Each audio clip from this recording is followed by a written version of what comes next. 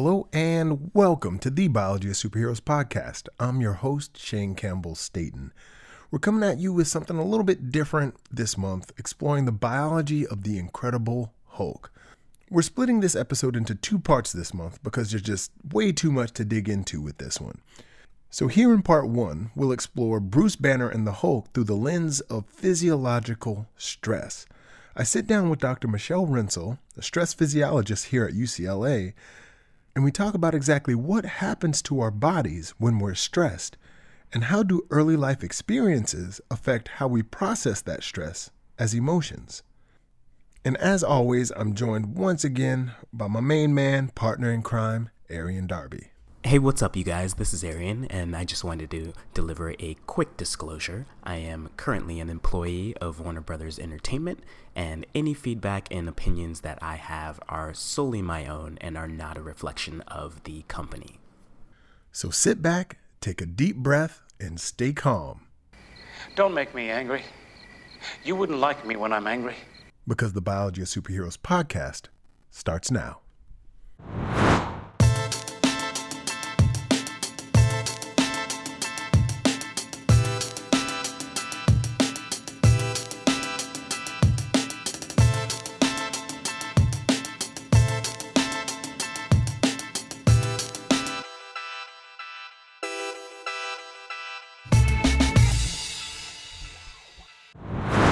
So for this episode, we are going to dive into one of my all-time favorite characters, Bruce Banner, and his alter ego, the Incredible Hulk. This has been one of my favorite characters since I was a kid. I remember watching the TV show from the 1970s with Lou Ferrigno, playing the titular role of the Hulk. Very little speaking parts, but in my opinion, an Emmy-worthy performance nonetheless.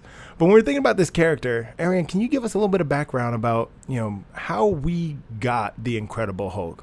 Who is this person? What is their story? What makes them interesting? Sure. So the Incredible Hulk was introduced to us by Stan Lee and Jack Kirby in 1962. And one of the first things that's interesting about his history is that he wasn't born that way. He wasn't a mutant. He didn't come from another planet. His story actually was rooted in altruism. And so the way we ended up turning Dr. Bruce Banner into the Hulk was actually through an act of heroism. He was on site at a testing ground out in the desert somewhere in the Marvel fictional universe, and they were getting ready to detonate a gamma bomb. And he's a physicist by trade, so he was sitting in a lab with his colleagues getting ready to do some testing with this bomb when all of a sudden this young teenager in a car was kind of cruising by and accidentally kind of made his way onto the testing grounds. And so Bruce Banner saw it and rushed out to the site to warn the kid and said, hey, get out of here. And he was able to flag him down. And as they raced to a ditch to hide for safety, the bomb actually ended up going off.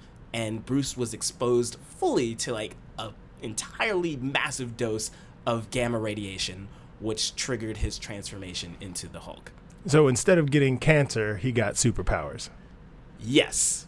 But one could argue that the superpowers came with some problems. Indeed. So when we're thinking about this transformation of Bruce Banner turning into the Hulk, from in the Marvel universe, when we're reading about him in the comics, what is the history of this transformation?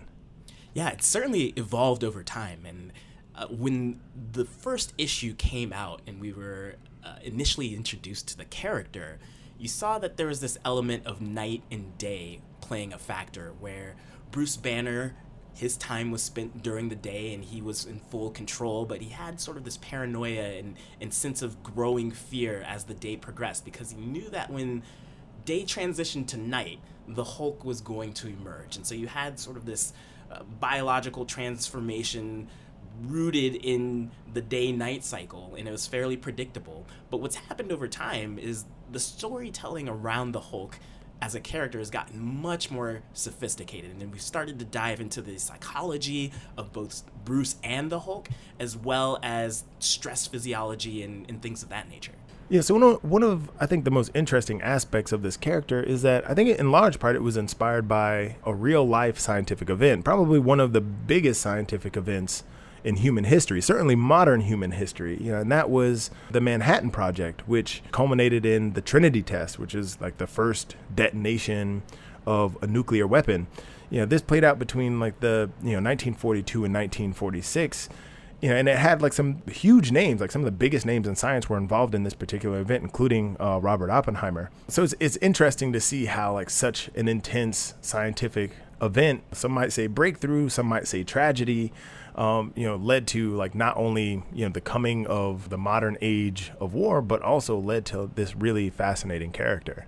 One of the things that I think is most intriguing about this character is that, he's just so emotionally driven.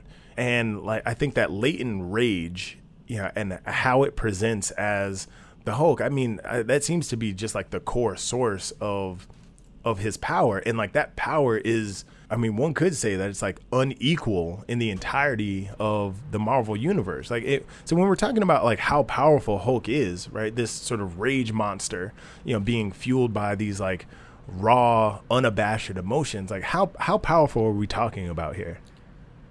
Oh, he's easily one of the most feared, powered people on the planet when you're talking about the Marvel Universe. And there's been tons of instances where characters have encountered the Hulk and come out worse for wear.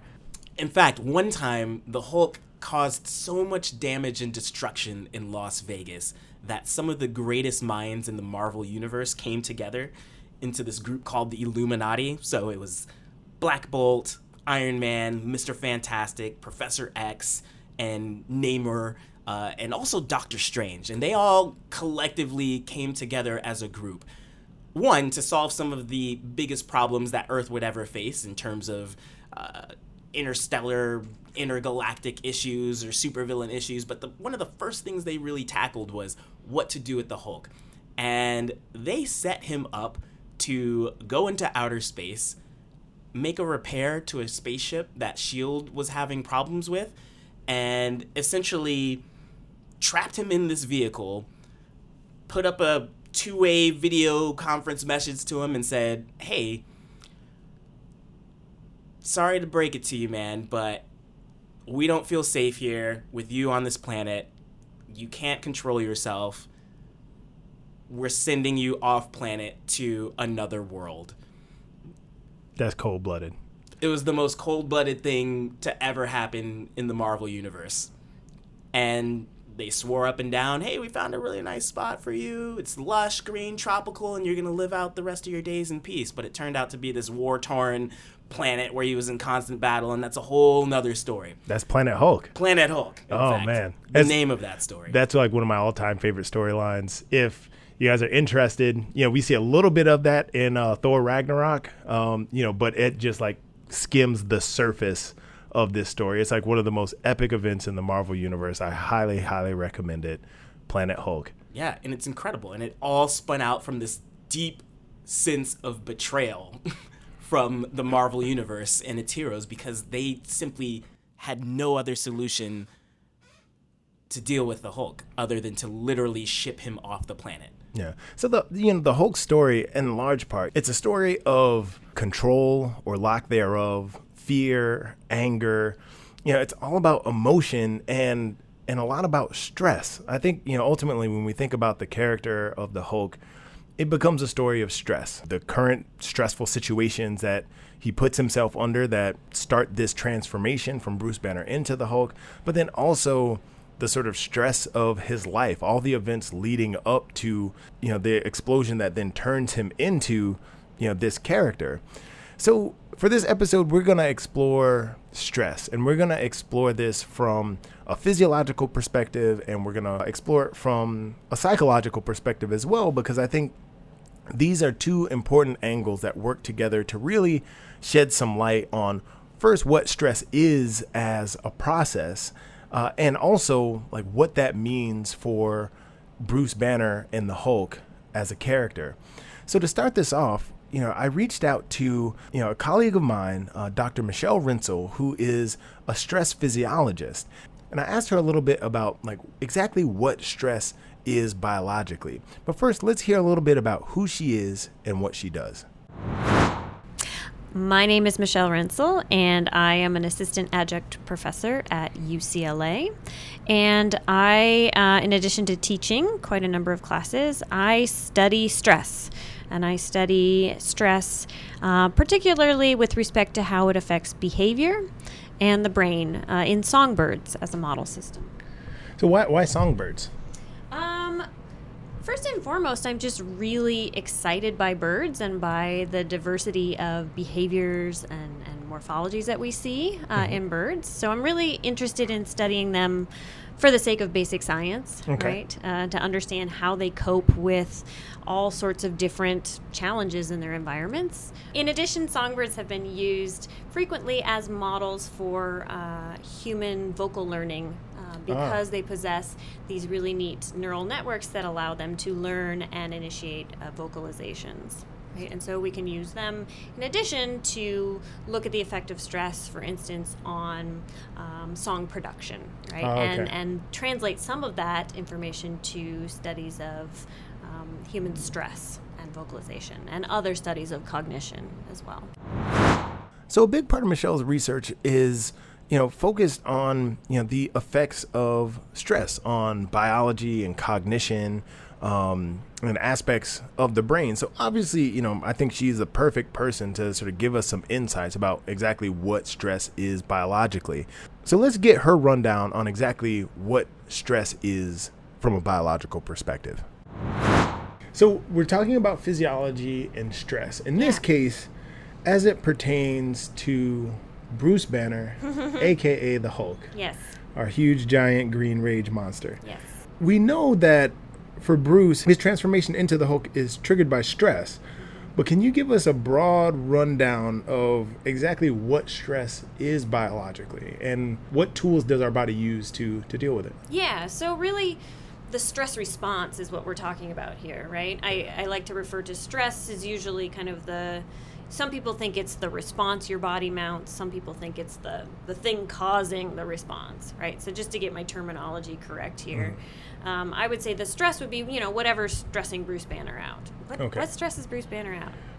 Getting hit? Yeah, I think it's typically, people trying to beat him up and do other such things. Although sometimes when he, the death of a loved one, for instance, things like that. Sure. Okay, yeah. So when we're exposed to any of those kinds of stressors or other stressors, like being stuck on the 405 freeway, which I am all the time. I have a stress response every time.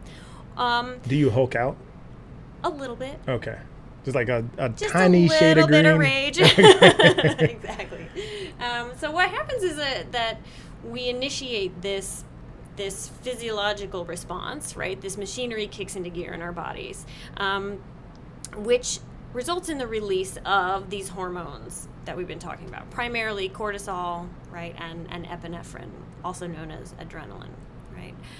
And these responses, right, the kind of flooding of our bloodstream with these hormones is really adaptive in its nature, right? This system evolved to help animals escape and cope with and recover from really stressful experiences that they would experience in the wild. Now, is this the same as fight or flight? Yeah, exactly. Okay. Yep, we could say it's fight or flight.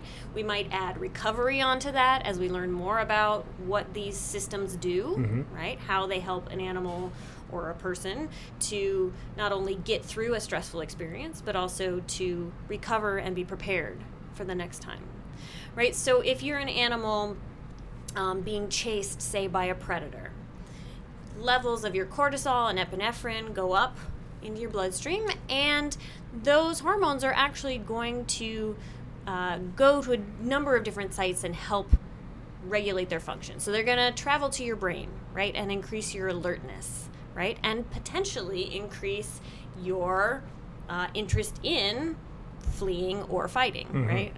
Turn right back to Bruce Banner there, right? But typically the fighting with him. Typically fighting. He doesn't usually run, but he could. They're also going to go to your heart, right, and help speed up your heart rate, increase your blood pressure so that all of the blood is going to go to your skeletal muscles, like your arms and your legs, to really help you run or undergo that kind of, aggressive interaction. Okay. Right?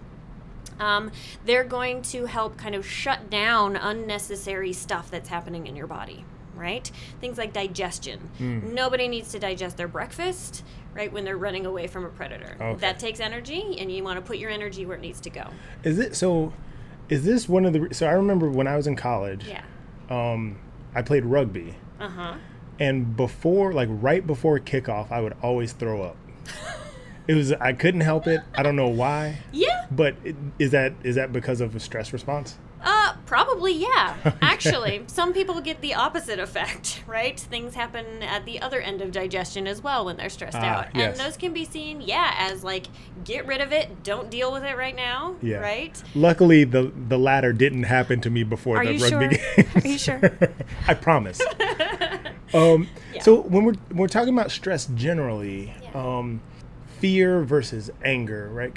I guess we can classify both of those as like general stress responses. Yeah. Now, do they have like the same sort of underpinning mechanisms, or is there something distinct about fear versus anger at the hormonal level? At the hormonal level, I think it would probably be similar mechanisms that are influencing this. Anger would probably just be another byproduct, right? That's involving other neural mechanisms and past experience and personality, etc. So that'd be like the interaction of like hormones with aspects of psychology. Yeah. So whenever we get to anything about behavior, right, it's not really the hormones that are causing a behavior. They're just basically modifying or altering the probability that different behaviors will occur, right? Oh, okay. So they're not really, when we talk about hormones and behavior, we talk about them as kind of mediators, right? But they're going to interact with previous experience, with what's already there in the brain, right, to determine outcomes. So it gets really complicated really quick. Yeah. But it seems like when we're considering Bruce, I think a lot of times we like to consider Bruce as a pretty mild-mannered dude. Yeah. But if the hormones are just sort of jacking up what's already there, like maybe he's just got some anger issues, generally speaking. Right, and isn't the saying, I'm always angry? Yeah, right? That is what we find out in the Avengers. He's got a lot of latent anger, and he just needs something to kind of tip him over the edge into the Hulk, right? And maybe those stress hormones help him out with that. Very cool. So as you can see, stress, it's a pretty complex process, right? This combination of sort of hormonal regulation and its interaction with, our neurobiology and how it translates into emotion and then how we express that emotion. I think generally speaking, when we think about behavior, scientifically speaking, when we try to understand exactly what makes behavior, this is one of the most complex problems in ecology and evolution because it is so vastly complex. It's really hard to understand, what governs an individual making a specific decision, for instance, or what governs an individual having a specific response to a specific stimuli at a specific time. But we really need to sort of understand this process, one, to understand all sorts of questions across biology, including, aspects of evolution and ecology and obviously behavior. But we also need, a deeper understanding to really get a grasp on what is going on with this character, Bruce Banner, and his alter ego, the Hulk.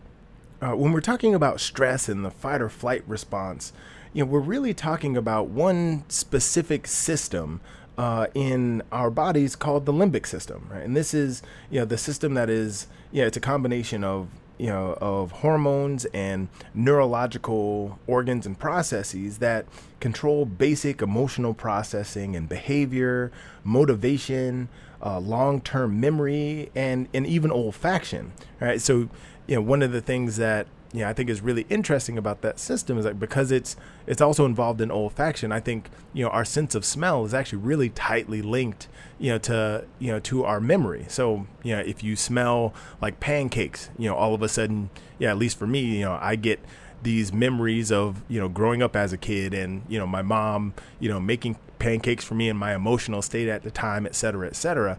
That's because olfaction is part of this greater system that is also involved in, in memory and emotion. But the sort of center of this system and this fight or flight response is the amygdala, which is this, sort of small, I guess about the shape of an almond, like bit of our brain that's located deep within our temporal lobes. And that is directly associated with aspects of our memory and our decision making, and importantly, our emotional processing. But when we're thinking about the Hulk, like obviously he's the product of more than just, his immediate reactions to things. And I think that Bruce and the Hulk are, I would argue, more than any other character, shaped in large part by the early experiences of Bruce, particularly when it comes to his father and early trauma. And with other characters, I think, a lot of that has to do with like the loss of a loved one. If we think about, Peter Parker losing Uncle Ben, et cetera, et cetera.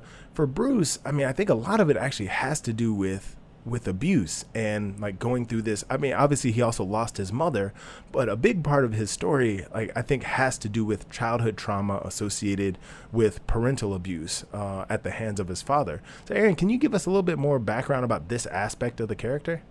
Yeah, so we definitely see that in Bruce's early childhood. He's suffered at the hands of abuse from his father, both physically and verbally. He was called a disgusting little monster early in childhood, and like Michelle mentioned, a lot of that stuff reappears and manifests itself later in life. And so this idea that there's maybe these unresolved anger issues that he hasn't fully processed, we see some of that manifest even in the story about the Hulk told with Edward Norton, where he's in the midst of this very disciplined life that he's leading in Brazil, where he's practicing a martial art and he's really harnessing the potential of controlling his body to control his anger, and constantly monitoring his heart rate and doing everything in his power to suppress that internal rage that one has to believe has sort of been generated from an earlier childhood trauma. Yeah, so I think in a lot of the movies, we sort of get this cross-section of Bruce's life as an adult, but here and there, we see flashbacks, we get these little bits and pieces of what his childhood was like, especially in the very first Hulk movie, that starred Eric Bana. And from this story, we can tell that, Bruce, he's gone through a lot of things, and I think that those early experiences in large part sort of contribute to how he presents after this accident. Because I'm not sure if this particular presentation would have happened to anybody else in the Marvel Universe if they were exposed to the exact same conditions, because they likely lived very different lives and have a different relationship with their emotions and with how they process stress. So I asked Michelle a little bit more about how early stress can affect us biologically. Let's hear what she has to say about this. Can childhood experience or childhood stress affect how you respond to stressful events later in life? Absolutely. There's a large and growing body of literature looking at the effects of early life trauma, stress in a number of different ways, both in animal model systems, but also quite a lot of emerging data in humans as well, that suggests that early experience is fundamental to shaping how an individual copes with stress over their lifetime. And that can have really long-term implications for things like disease propensity as well later in life. Yeah, so stress-related diseases can include things like cardiovascular disease, diabetes, metabolic syndrome, etc. Oh, dip. Yeah. So Bruce should go see a doctor to get himself maybe. checked out. Yeah, definitely. Man. So in some of the foundational work in animal models was looking at early life stress in the form of maternal separation, right, in rodents, and a lot of that work established that that contact that young, say, rat pups have with their mothers helps shape their stress response system, right? That system that engages when you are exposed to a stressor. And that system involves not just your adrenal glands, which make these hormones, but it also involves the brain, right? And so that system basically gets set down particular pathways towards being, a little more chill, able to cope, doesn't kind of activate as easily, right? Or towards these sort of hyperreactive, anxiety-driven sorts of phenotypes that we see in those rodents that say were separated from their mothers. So we see here that the effects of the events of an individual's life certainly shapes their personality. And obviously, I think this is something that we all know just from, our own experiences and, living our social lives, like getting to know the differences in, our friends and family, et cetera, and how that relates to their childhood. But it's interesting to hear exactly how much of a lasting biological effect our early life has on who we are, not just in terms of our personality, but in terms of our physiology and our interaction with the world around us and the individuals around us, from a basic biological standpoint. And I think this also, when we're thinking about, how this affects our individual lives, it's also possible that it doesn't stop there. So we've talked a lot about, in previous episodes, the potential transgenerational effects of stress and how it might be passed on. We talked, I think most recently a little bit about this in the Black Panther episode, like thinking about the differences between T'Challa and Killmonger and the biological differences therein. So when we're thinking about, generational trauma, this brings up, the question of exactly how this can affect individuals, not just themselves, but also potentially their children. And I think this is a really important, medical question. It's a really important question, like when it comes to public health for a lot of different groups of people. So if we think about the history of colonialism, or if we think about World War II and its effects on Jewish and other European populations, if we think about the transatlantic slave trade or the Great Depression or the Irish potato famine, or even epidemics, like historical epidemics like the Black Plague or Ebola, all of these events in our history were extremely stressful times for the individuals that endured them. So not only is it possible that it affected how they cope later in their own lives, but also potentially, how their children or maybe their grandchildren coped. So it's interesting to think that like a single stressful event can have these cascading effects through populations, through time. So let's hear a little bit more from Michelle about the potential transgenerational, multi-generational effects of these sorts of stress and its effects on aspects of behavior. The Hulk, in some story arcs, he goes on to have kids, and some of those kids go on to have kids, and they're all hulky. Right. Really? I didn't know there were stories on this. Yeah, the whole Hulk lineages. Some of those lineages are super messed up for a bunch of different reasons that we're not going to get into here. But when we're thinking about sort of the passing on of stress responses, like across generations, right? Is this possible? Is it genetic? Is it hormonal? Is it something else? Yeah, that's an excellent question. And there are a lot of people trying to figure that out right now. There's certainly evidence for what we would call transgenerational inheritance of trauma, right? We've seen that in a number of situations or a number of examples. The sort of classic one is the Dutch hunger winter story where during World War II, part of the Netherlands was cut off from their food supplies by the Nazis, and they underwent a very short and very intense famine. And researchers have been following babies or individuals who were in utero at that time and following them and their offspring and generations forward and establishing effects of that early life stress and effect, right, of being growth restricted, nutrient restricted in utero over multiple generations. The question is, how is that happening, right? What's the mechanism? So there are effects. Yeah, there seem to be effects. Okay. Yeah, depending on the study that you look at. The question is how, right? And There's a lot of interest in the field of epigenetics in looking at this and looking at transmission of these stable markers that regulate basically the turning on or the turning off of genes involved in stress responses. But there's also some evidence that a lot of these effects might also be due to behavior, right? Okay. Transmission of behavior. If you have someone who experienced early life trauma, right, that could affect their behavior in ways that alter their own behavior as a parent, right? And that could get passed on to their children, and so on and so forth. So that's not inheritance in the traditional sense, but more of like a cultural inheritance. Exactly. Okay. And that certainly happens as well. I think that's pretty well established. So when we think about, like stress and behavior and behavioral responses and all this sort of stuff, I feel like a lot of times the conversation very quickly devolves into this like nature versus nurture. But it seems like the reality is like some intricate mix of those two things.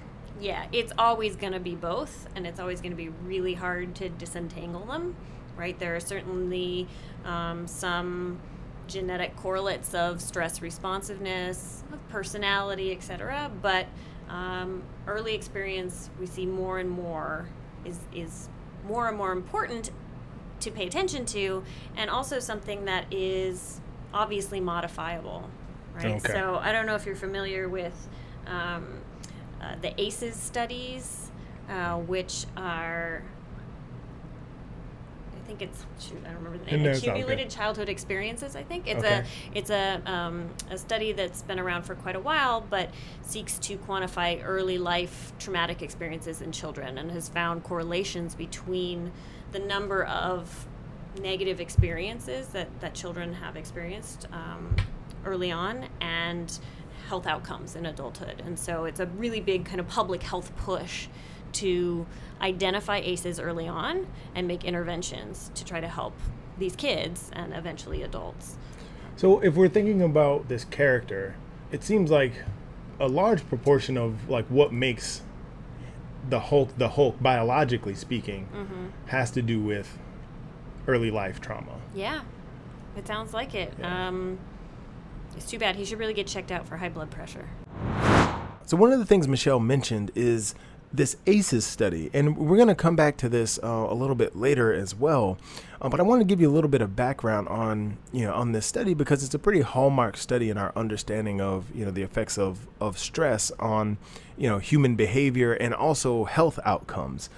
So the ACEs study. So this is the Adverse Childhood Experiences study. Adverse Childhood Experiences, ACE, and this took place between 1995 and 1997, and it's a hallmark study in the fact that it really sort of integrates this whole life perspective on stress. It takes this whole life perspective in approaching the roles of stress in shaping health outcomes, in the sense that it looks at the cascading effects of stress as a pyramid. Right, so at the bottom of that pyramid, you have the stresses themselves, right? So physical and sexual, emotional abuse and neglect, and environmental stress, being in environment with mental illness or parental separation or incarceration, like all these different aspects of stressful environments, and then the adverse childhood experiences that come along with that and how it affects outcomes later in life. So, the effects of these stresses on childhood experience, and then the social, emotional, and cognitive impairment that can come about from those childhood experiences. And then how those impairments can then lead to the adoption of health risk behaviors, right? Things like, addiction and abusive relationships later on in one's life, and then how those behaviors then can cascade into disease and disability and social problems, and then ultimately potentially early death. So this is a pretty hallmark study in our understanding of like how stress affects our everyday lives.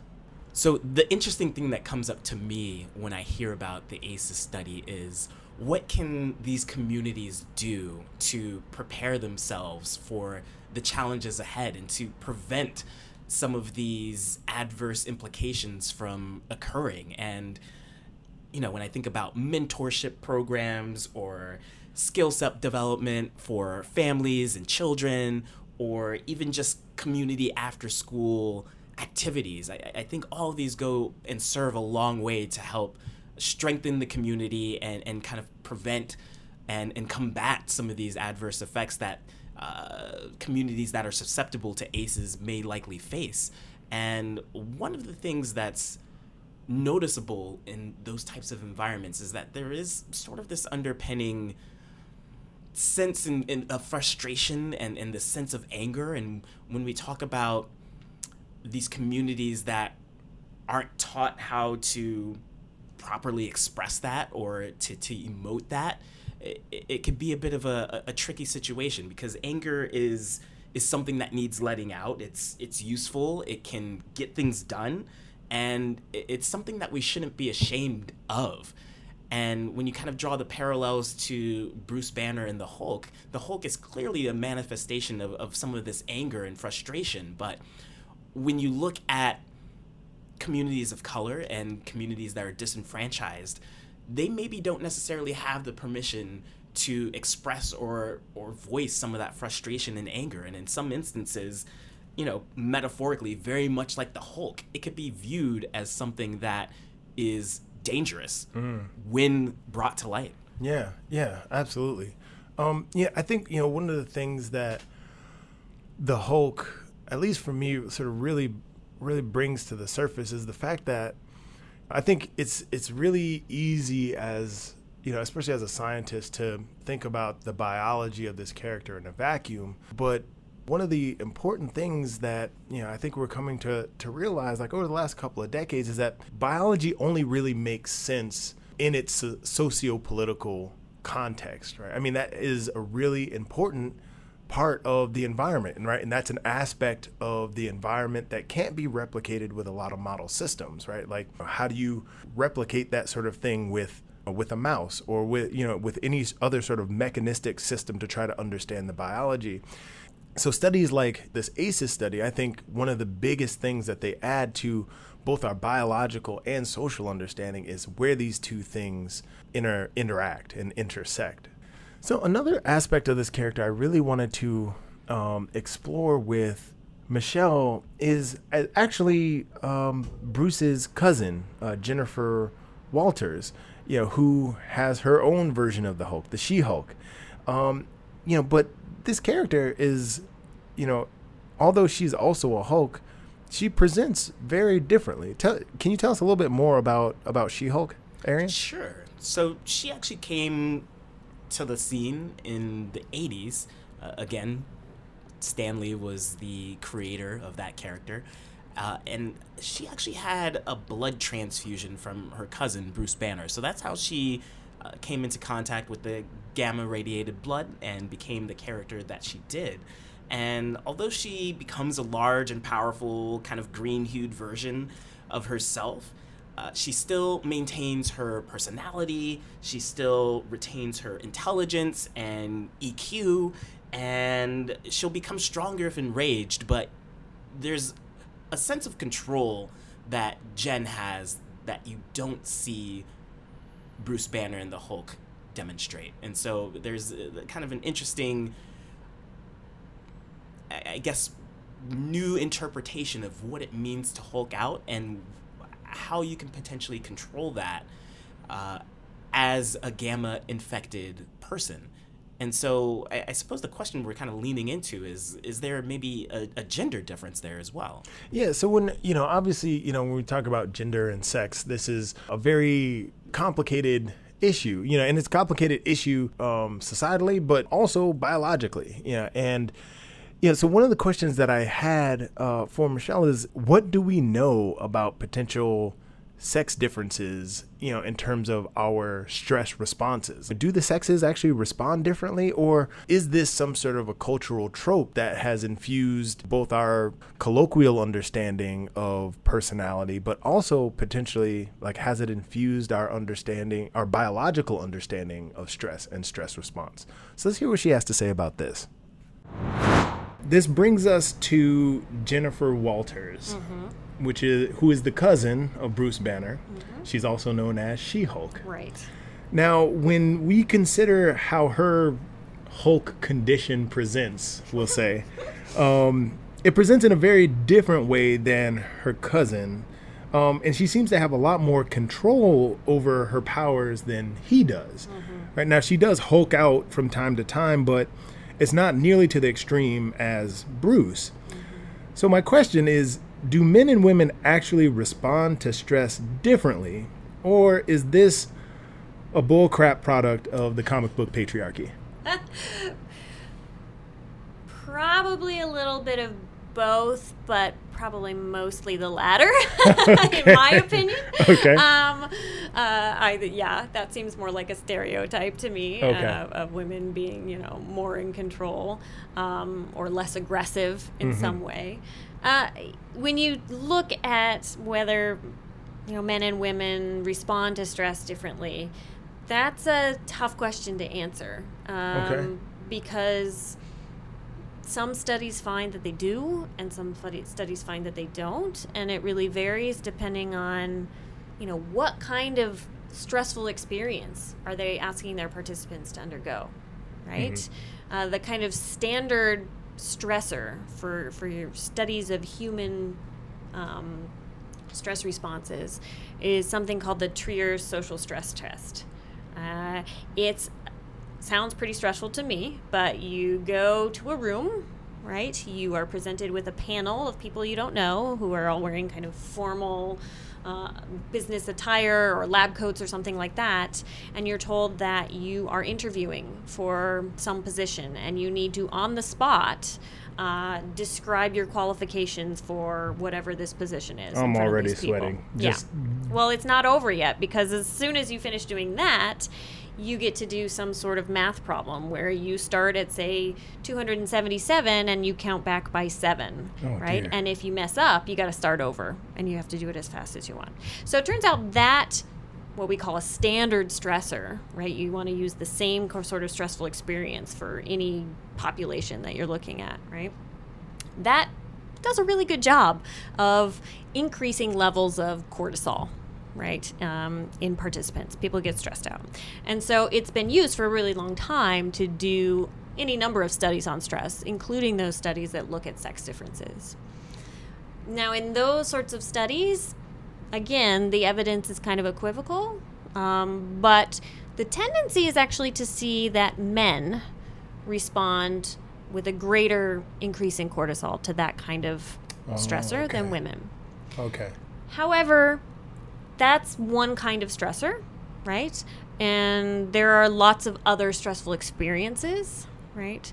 So it's an that could be used. oversimplification. It's a big oversimplification. Okay. Yeah, absolutely. And even within that kind of stressor, the data I don't think are, 100% towards men having stronger stress responses than women. Well, maybe it skews a little bit. Yeah, exactly. Which is actually the opposite of the trends we see in rodents. Oh. Females seem to have higher stress responses than males in rodents. Interesting. So it's confusing. It sounds confusing. So Michelle's answer here actually, I think, highlights one of the biggest issues in biology, like when it comes to bias. So how do you go about formulating a test to get an unbiased view of some aspect of performance? Right? So, when we're thinking about stress in this case, we know that we as researchers, as individuals, as humans, we all have our own biases.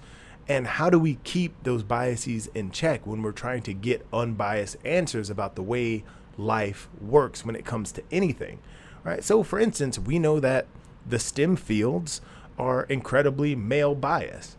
So how do we keep that male bias from affecting how we put together tests in such a way that it would bias our results due to our preconceived notions of differences between the sexes or differences between genders?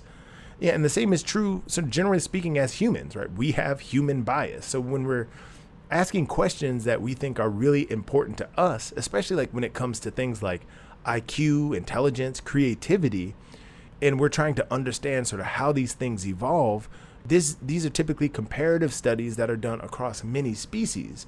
But how do we remove our human bias from these questions? We have a tendency to put together questions that we think we would do well at because we have a tendency to think of ourselves as like the epitome of intelligence. But I mean, as the saying goes, like, if you judge a fish by its ability to fly, or a bird that's not a penguin on its ability to swim, you don't get a great answer, but that also doesn't tell you much about the biology of the organism under study. So this idea that there may be inherent differences between the sexes and our ability to respond to stress, or like how we go about expressing ourselves as a result of stress. I mean, it's a really complicated and sort of muddled field right now. I think in large part because we're still trying to understand how we remove our own biases from that equation.